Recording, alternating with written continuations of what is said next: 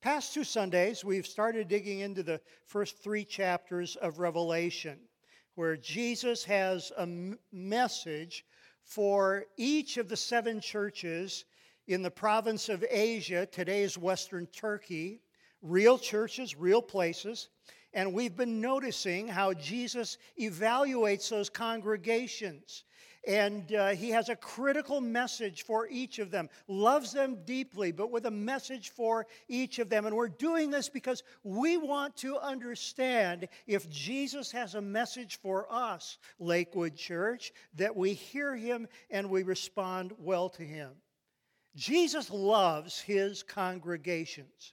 And we have said that because we're 21st century Western Christians, our mindset tends to miss how much the Lord is concerned for and cares for individual congregations. Our focus, because we are an individualistic society, tends to be how individual believers fit into the universal body of Christ. We focus on the individual and the global, but we underestimate how concerned Jesus is about individual congregations. And let me take that challenge just a little bit further for you.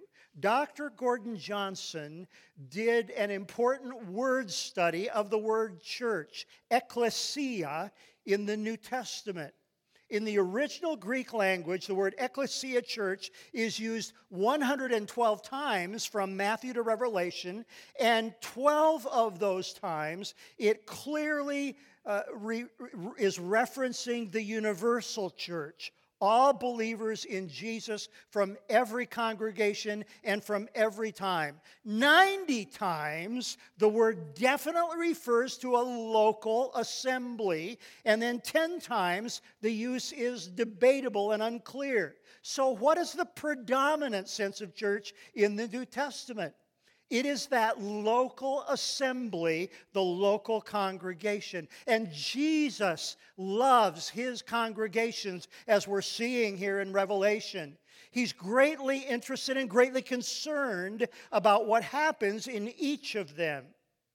And how important it is for us to think biblically about Lakewood Church. Jesus does have something to say to us as individuals within this body, but his evaluation of us is as us. Too often in the church, we get to thinking about them and me. If we've got a problem, it's them, not me. No, it's us. And we are responsible before the Lord as an us. And listen, we've got to think of ourselves as an us because it's the only way to banish blame. If Lakewood's got a problem, stop blaming and start helping. Blaming destroys unity. Blaming comes out of pride and defensiveness. It's time for us to see ourselves the way Jesus sees us and become part of the solution rather than part of the problem. Another thing that might have stretched you last Sunday was the whole issue of repentance. Some of us have thought that repent, that's what we did when we first confessed our sins and received Christ. Yes, it is. But repentance is not just a one-time necessity. Repentance means turning away from sin and turning toward Christ. And listen, for a growing Christian, that is a daily, sometimes several times a day, requirement. A growing believer will have a lifestyle of repentance, praying, Jesus, take away these thoughts. Help me resist temptation. Lead me not into temptation. Deliver me from evil. That is a repentance prayer. Lord, I turn to you to do your will and for the strength that I need that you can provide. We resist, don't we, the idea of repentance because somehow we feel when we feel guilt, we take on shame. But listen to this.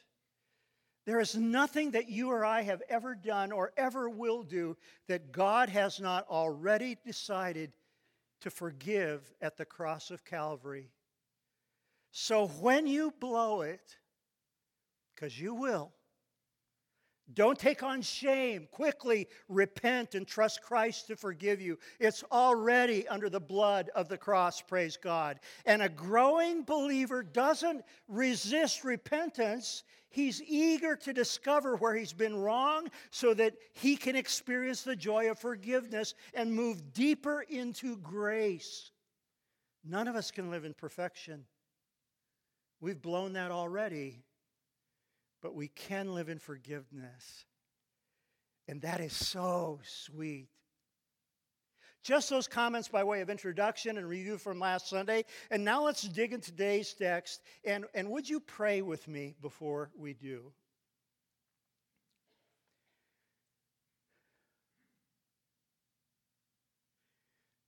Speak, Lord, in the stillness while we wait on Thee. Hush our hearts to listen in expectancy. That is our prayer. Speak, Lord. Your children are listening. Amen. The year was 1993, and it seems like yesterday. I went with a group of pastors into the newly liberated Ukraine to establish sister church relationships with congregations of believers who had suffered long and suffered much under Soviet communism and its persecution of believers. And we prayed and we wept with pastors, some of whom had spent years in the Gulag for their faithfulness to preach Christ. I actually sat at a kitchen table where Nikita Khrushchev had once sat, as that older pastor told me about the time the Soviet officials burst into their Sunday morning worship service and demanded that they end their service and go to help pick sugar beets by hand in the fields. And with grace, the leaders of that church agreed that they would end their service and they would go to the fields if the officials promised to stop their regular habit of harassing their services. Khrushchev, who was then the Minister of Agriculture for Central Ukraine, came to that home of that pastor to actually thank the pastor and say that the government would keep its promise, which it did for a while. What was it like to preach and pray in churches where just 5 years earlier it was illegal to teach your children the Bible, where up until then believers were denied any hope of a higher education, and where pastors were frequently exiled to the Siberian Gulag, some starved and worked to death? What was it like? It was humbling, I can tell you that. I felt I was in the presence of saints with biblical stature. They became my heroes. I knew I was talking to some of Jesus' favorite people. So when I turned to Revelation chapter 2 and to study a church, the second of the 7 churches, one with persecution, this has very interesting significance to me. Turn to Revelation 2 verse 8. And to the angel of the church in Smyrna write, the words of the first and the last who died and came to life. I know your tribulation and your poverty, but you are rich. I know the slander of those who say that they are Jews and are not, but are a synagogue of Satan. Do not fear what you are about to suffer. Behold, the devil is about to throw some of you into prison that you may be tested, and for 10 days you will have tribulation. Be faithful unto death, and I will give you the crown of life. He who has an ear, let him hear what the Spirit says to the churches. The one who conquers.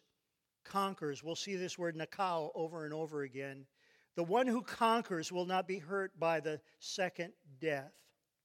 Several comments now about the background and what we know about the city of Smyrna. and then we'll dig into the text. Now, this is the shortest of the 7 letters, and it's written to a church that's under stress. Smyrna is today the city of Izmir in Turkey, right on the coast, just 5 miles from Ephesus that we studied last time. And today, Izmir is the 3rd largest city in Turkey. This is approximately 70 A.D. when this was written down. Here was a church that was under persecution. Smyrna was a place where Christians were harassed and oppressed and terribly treated. You paid a big price for being a Jesus follower in Smyrna. It's tough, and Jesus tells them it's going to get tougher. Why? Remember now, it's 30 years or more since the message of Jesus was first preached in this region. And who is Caesar, emperor of Rome? Nero. You've heard about Nero. Nero was famous for his hatred of Christians. Nero didn't start that, but Nero encouraged it. And here was one of the pockets of hatred for Jesus followers. Why? Listen. Greeks and Romans were polytheists. They worshipped many gods. This god helped with agriculture. That god helped with sailors. This god protected women in childbirth. This other god is our favorite family deity. They had little shrines in their houses with many little statues that they worshipped. And every city had, on the highest point in the city, an acropolis where they had temples where they worshipped all the gods. And also Caesar worship had become the universal practice in the empire. Caesar was seen, along with all the pantheons, to be another god to whom you were supposed to burn incense and give offerings and offer prayers and worship. So why should they care if someone worshiped Jesus? Just add him to the list, right? No, it was because Christians believed in only one God. One true God, the only deity worthy of worship, eternally existing in Father, Son, and Holy Spirit. They refused to go along with the crowd. They would not do what everyone else was doing, and especially they weren't going to worship Caesar, a man, as though he was a god. And it got nasty in Smyrna. That city was also a place where guilds and trade unions controlled the politics and dominated commerce and held huge power. And part of their practice, their meetings and their trade, was always burning incense to Caesar and worshiping also the patron god of whatever industry they were in. And if you would not participate, if you would not join in, they could destroy your ability to make a living. They'd keep you from buying and trading, perhaps keep you even from being able to shop for food in the city market. That's the situation in Smyrna. So let's dig into the text. And again, we see the familiar template and how this letter is structured. But again, we see that this local congregation is addressed uniquely for what's going on in their church. First, the salutation. To the angel of the church in Smyrna write, these are the words of the first and the last who died and came to life. These are the words of the one who existed before all things and the one who will remain after all things. The Alpha and the Omega. Another way of saying that, who died and rose to life. Who's that? Well, there's no question. This is the message of the Lord Jesus to his beloved church in the city of Smyrna. Now the commendation. I know your tribulation. This is the word thlipsis in the original language. Earlier translations translated it persecution, but that's a different word, a more specific word. This is a more general word. It means tribulation and trouble and affliction. It can involve persecution, as it does here, but it's broader than that. This is a church that has persecution plus. It's tough. I know your poverty. These folks, in addition to being persecuted, were poor. Why? Quite possibly the persecution had involved them getting kicked out of their jobs because they wouldn't burn incense to Caesar or visit the pagan temples. Because of those things, no one would do business with them. If they earned any money, they couldn't buy what they needed in the markets even to survive. They wouldn't take their money. But listen, Smyrna, I know you're poverty, but you're really rich. You don't have money. You don't have stuff. But you're rich, maybe richer than the folks who have stuff. You're rich because God loves you and God favors you.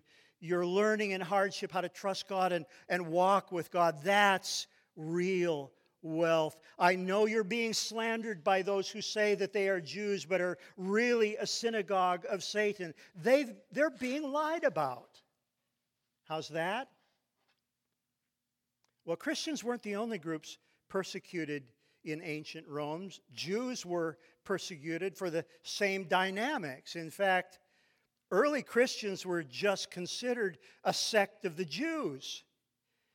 And Jews also refused to worship the pagan deities. But it seems that when they came under persecution, at least at Smyrna, they pointed their finger at Christians. And the slander was probably related to the Lord's Supper.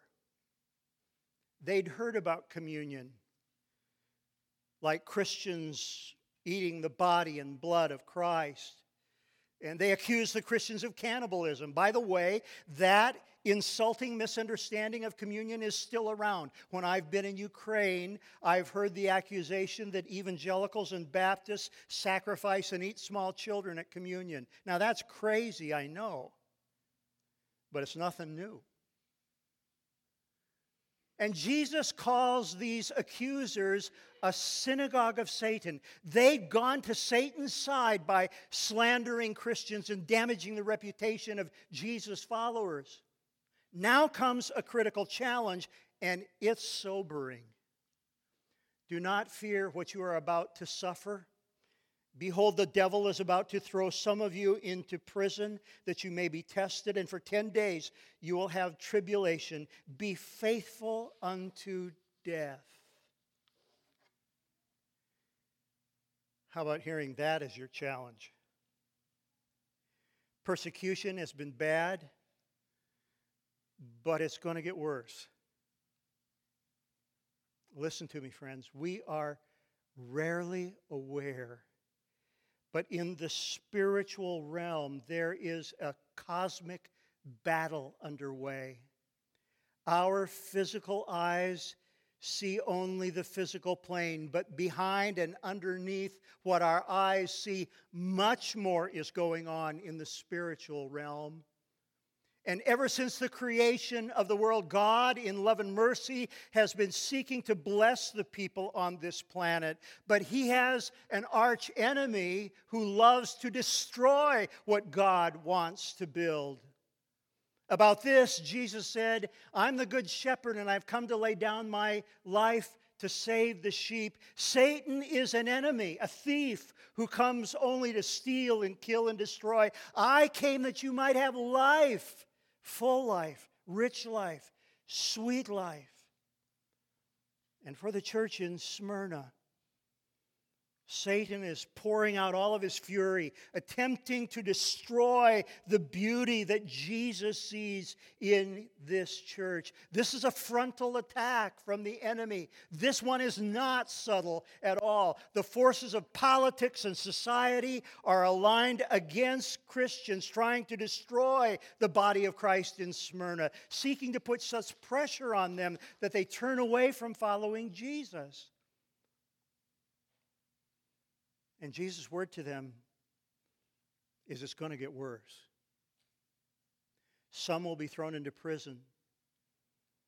Some may even lose their lives for Jesus. And though there's no detail of that in Scripture about what actually happened in Smyrna, we do know from history that about 100 years later, the pastor of the church here, a man by the name of Polycarp, was burned at the stake because he would not light incense to worship Caesar. You'll notice here that there's no constructive criticism in this letter. Jesus has no words of correction for the Smyrna church, one of only 2 churches in the list that doesn't receive a word that says repent. I'm sure they're not perfect, but they're healthy. And they were healthy in the face of unbelievable opposition and hardship and persecution. What Jesus saw in this church was their faithfulness, their unwillingness to buckle under pressure, their willingness to suffer, even if that's what it took to stay faithful to Jesus. They were poor, they were persecuted, they were under pressure, not the kind of church that a lot of people want to join, not very impressive, except to Jesus. Jesus sees their wealth and their value and how precious they are to his heart.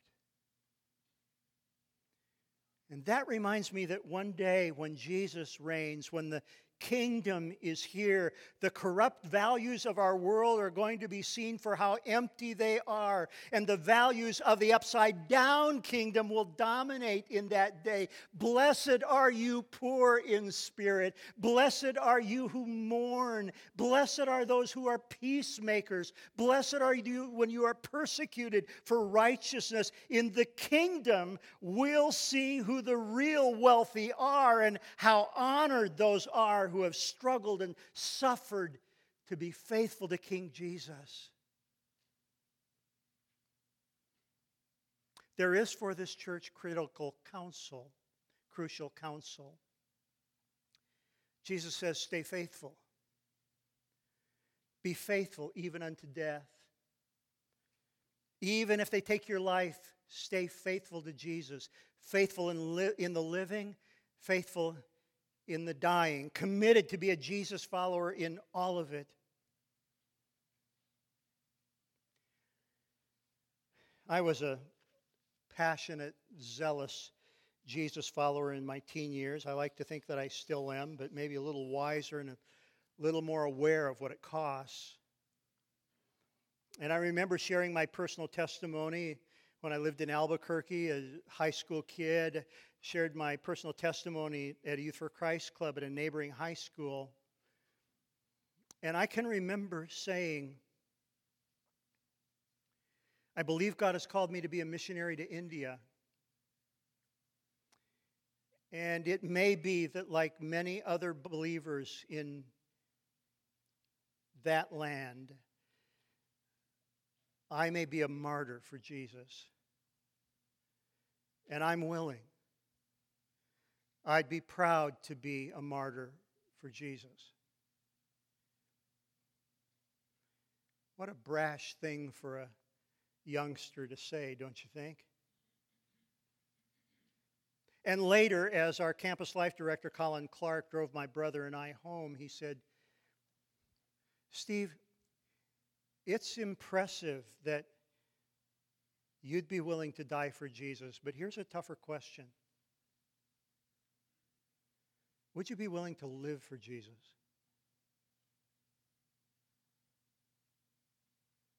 How could you die for him if you won't live for him? I've never forgotten that challenge. Look at verse 10. Faithful unto death. That means faithful in the living and, if necessary, faithful in the dying. Always faithful as a follower of Jesus. 1 Corinthians 4:2, it's required of a steward that he be found faithful. Faithful. And here's the conditional promise. Be faithful unto death, and I will give you the crown of life. One of the most interesting geographical features of Smyrna, and you can still see it, I'm told, in Izmir, is that it has an Acropolis there, the highest point in all of the city, and there was a glorious temple at the top of the Acropolis that was known as the Crown of Smyrna. What an interesting irony. You Christians refuse to do the deal in that crown that sits on top of the Acropolis. Well, Jesus is going to give you a glorious crown, the crown of life. I don't know. Does Jesus mean for us to take that literally? I wonder. Will we get a literal crown for faithfulness to the Lord? This is not the only text that suggests that. 1 Corinthians 9:25, everyone who competes in the game goes into strict training. They do it to get a crown, a wreath that will not last, but we do it to get a crown that will last forever. 2 Timothy 4:8, now there is in store for me the crown of righteousness, which the Lord, the righteous judge, will award me on that day, and not only to me, but also to all who have longed for his appearing. James 1:12, blessed is the one who perseveres under trial, because having stood the test, that person will receive the crown of life that the Lord has promised to those who love him. 1 Peter 5:4, and when the chief shepherd appears, you will receive the crown of glory that will never fade away. So do you think that Jesus will give us a literal crown when we get to heaven? I don't know. The Greek word for crown is Stephanos. That's my name. My name means crown. But I can't imagine what I'll look like with a crown of gold and jewels and all that stuff. But never mind, because Revelation 4:10 says we'll cast all of our crowns and honors at Jesus' feet, saying, you're the only one who is worthy. Only you, Jesus, deserves a crown. He who has an ear, let him hear what the Spirit says to the churches. The one who conquers, we'll see this word nikao over and over again, conquer. He who conquers will not be hurt by the second death. In Christ, we're called to conquer. To conquer what? To conquer temptation. To conquer how easy it would be to knuckle under pressure. And even if persecution could come for us, we're called to conquer fear, to conquer despair, to conquer self-pity. That's a big one for me. To conquer pride and anger and bitterness and resentment. Do you sense you've got a long way to go to become a conqueror? I do. Jesus, thank you that you've conquered for me, that you conquered sin and death. But make me please in my real life a conqueror. I repent from my desire to do life my own way. I want to be faithful to do life your way. He who conquers will not be hurt by the second death. What's the second death? Well, we'll see this picture frequently in Revelation. The first death is the physical death, when our bodies stop functioning and our hearts stop beating, and most all of us will experience the first death.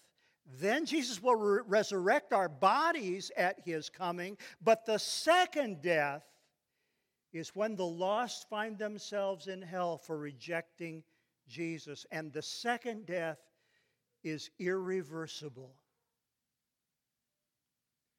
Jesus has conquered death for us who follow him. Quickly now, a couple of important applications. First, about persecution. Listen to me. We are so privileged to live in a land where we can worship God in freedom and speak about our faith openly. There's no persecution here. We may face some opposition, but nothing like persecution in this land. But listen, I've stopped thinking about that as some kind of blessing. I'm not sure that it is. It is the persecuted church in Smyrna that is honored and especially encouraged and affirmed by Jesus. Persecution has a way of purifying a church from trivialities.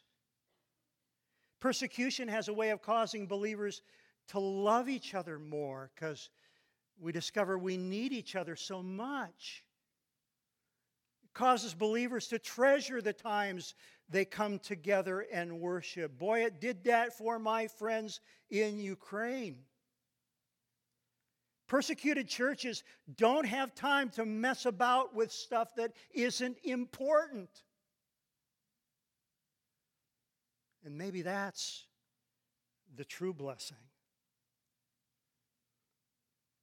And listen, you and I need to be praying, especially for Christians who are being marginalized for their faith, who are being imprisoned for Christ, who are often beaten and cursed and robbed just because they are Christians. Oh, by the way, this afternoon, go to YouTube and just simply look up Persecution in India, Francis Chan. Little 3-minute video. I'll tell you, it sobered me. It reminded me to pray for the believers in the country that I thought God might lead me to. Pray for the persecuted church. And I'm so thankful that Pastor Dave referred us today to this wonderful little smartphone app that gives you a people group, a country of persecuted believers, and every day so that you can hold them up in prayer. And you can pray, and then you can click, I prayed. They so value our prayers.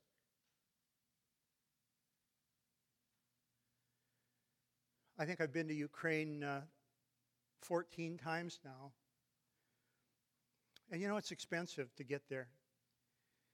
I once asked Pastor Peter, the pastor of our sister church, Pastor said, you know what, I'm spending a lot of money to come over here and visit with you and encourage you. Should I just stay home and send you the money? And he said, oh, don't do that. Don't do that. When you come, you bring us encouragement. When you come, you remind us that there are people in other parts of the world who are praying for us in our struggle and hardship. We need you so much. They so value our prayers. Will you commit to being a prayer warrior for those who are in prison for Jesus, or who are being beaten for Jesus, or who are condemned to die for Jesus? The third application, I think, is that we can talk about hardship this morning. Now listen to me. Hardship doesn't necessarily mean that God is punishing you, that God has taken His favor away. When we face hardship, it is a good thing for us to ask, Lord, is there some reason that you are disciplining me, chastening me? James says, whom the Lord loves, He disciplines.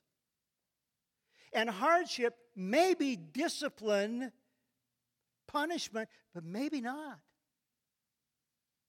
The church in Smyrna was going through poverty and trouble and hardship and persecution, and it had nothing to do with punishment. Jesus honored them, and they found it an honor to serve and suffer for the name of Jesus. Would you? More important than being willing to die for Jesus is being to live faithfully for Him. God, make us a church like that. A church faithful like Smyrna. Do we want to suffer? No. Who would sign up for that? But if it would cause us to be more faithful to Jesus, wouldn't it be worth it? Here's what James 1 says. Dear brothers and sisters, when troubles come your way, consider it an opportunity for great joy. For you know that when your faith is tested, your endurance has a chance to grow. So let it grow. For when your endurance is fully developed, you will be perfect and complete, needing nothing. Jesus, that's what I want to be. That's what we want to be. Pray with me.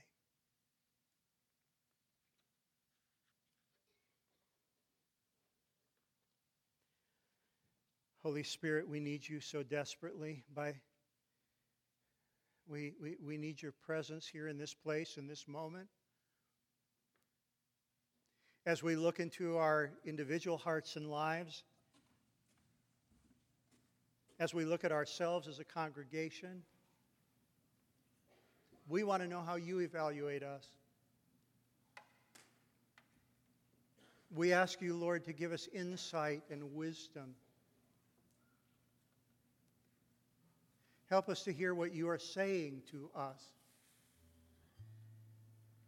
And dear Jesus, this morning there are some of us who are saying, boy, this repentance thing, I got some work to do. Oh, Jesus, by your Holy Spirit, lead us to repentance. You have said that if we confess our sins, you're faithful and just. You'll forgive us for all of our sins and cleanse us from every bit of unrighteousness. Oh, we need that. We want to be faithful. And all God's people said,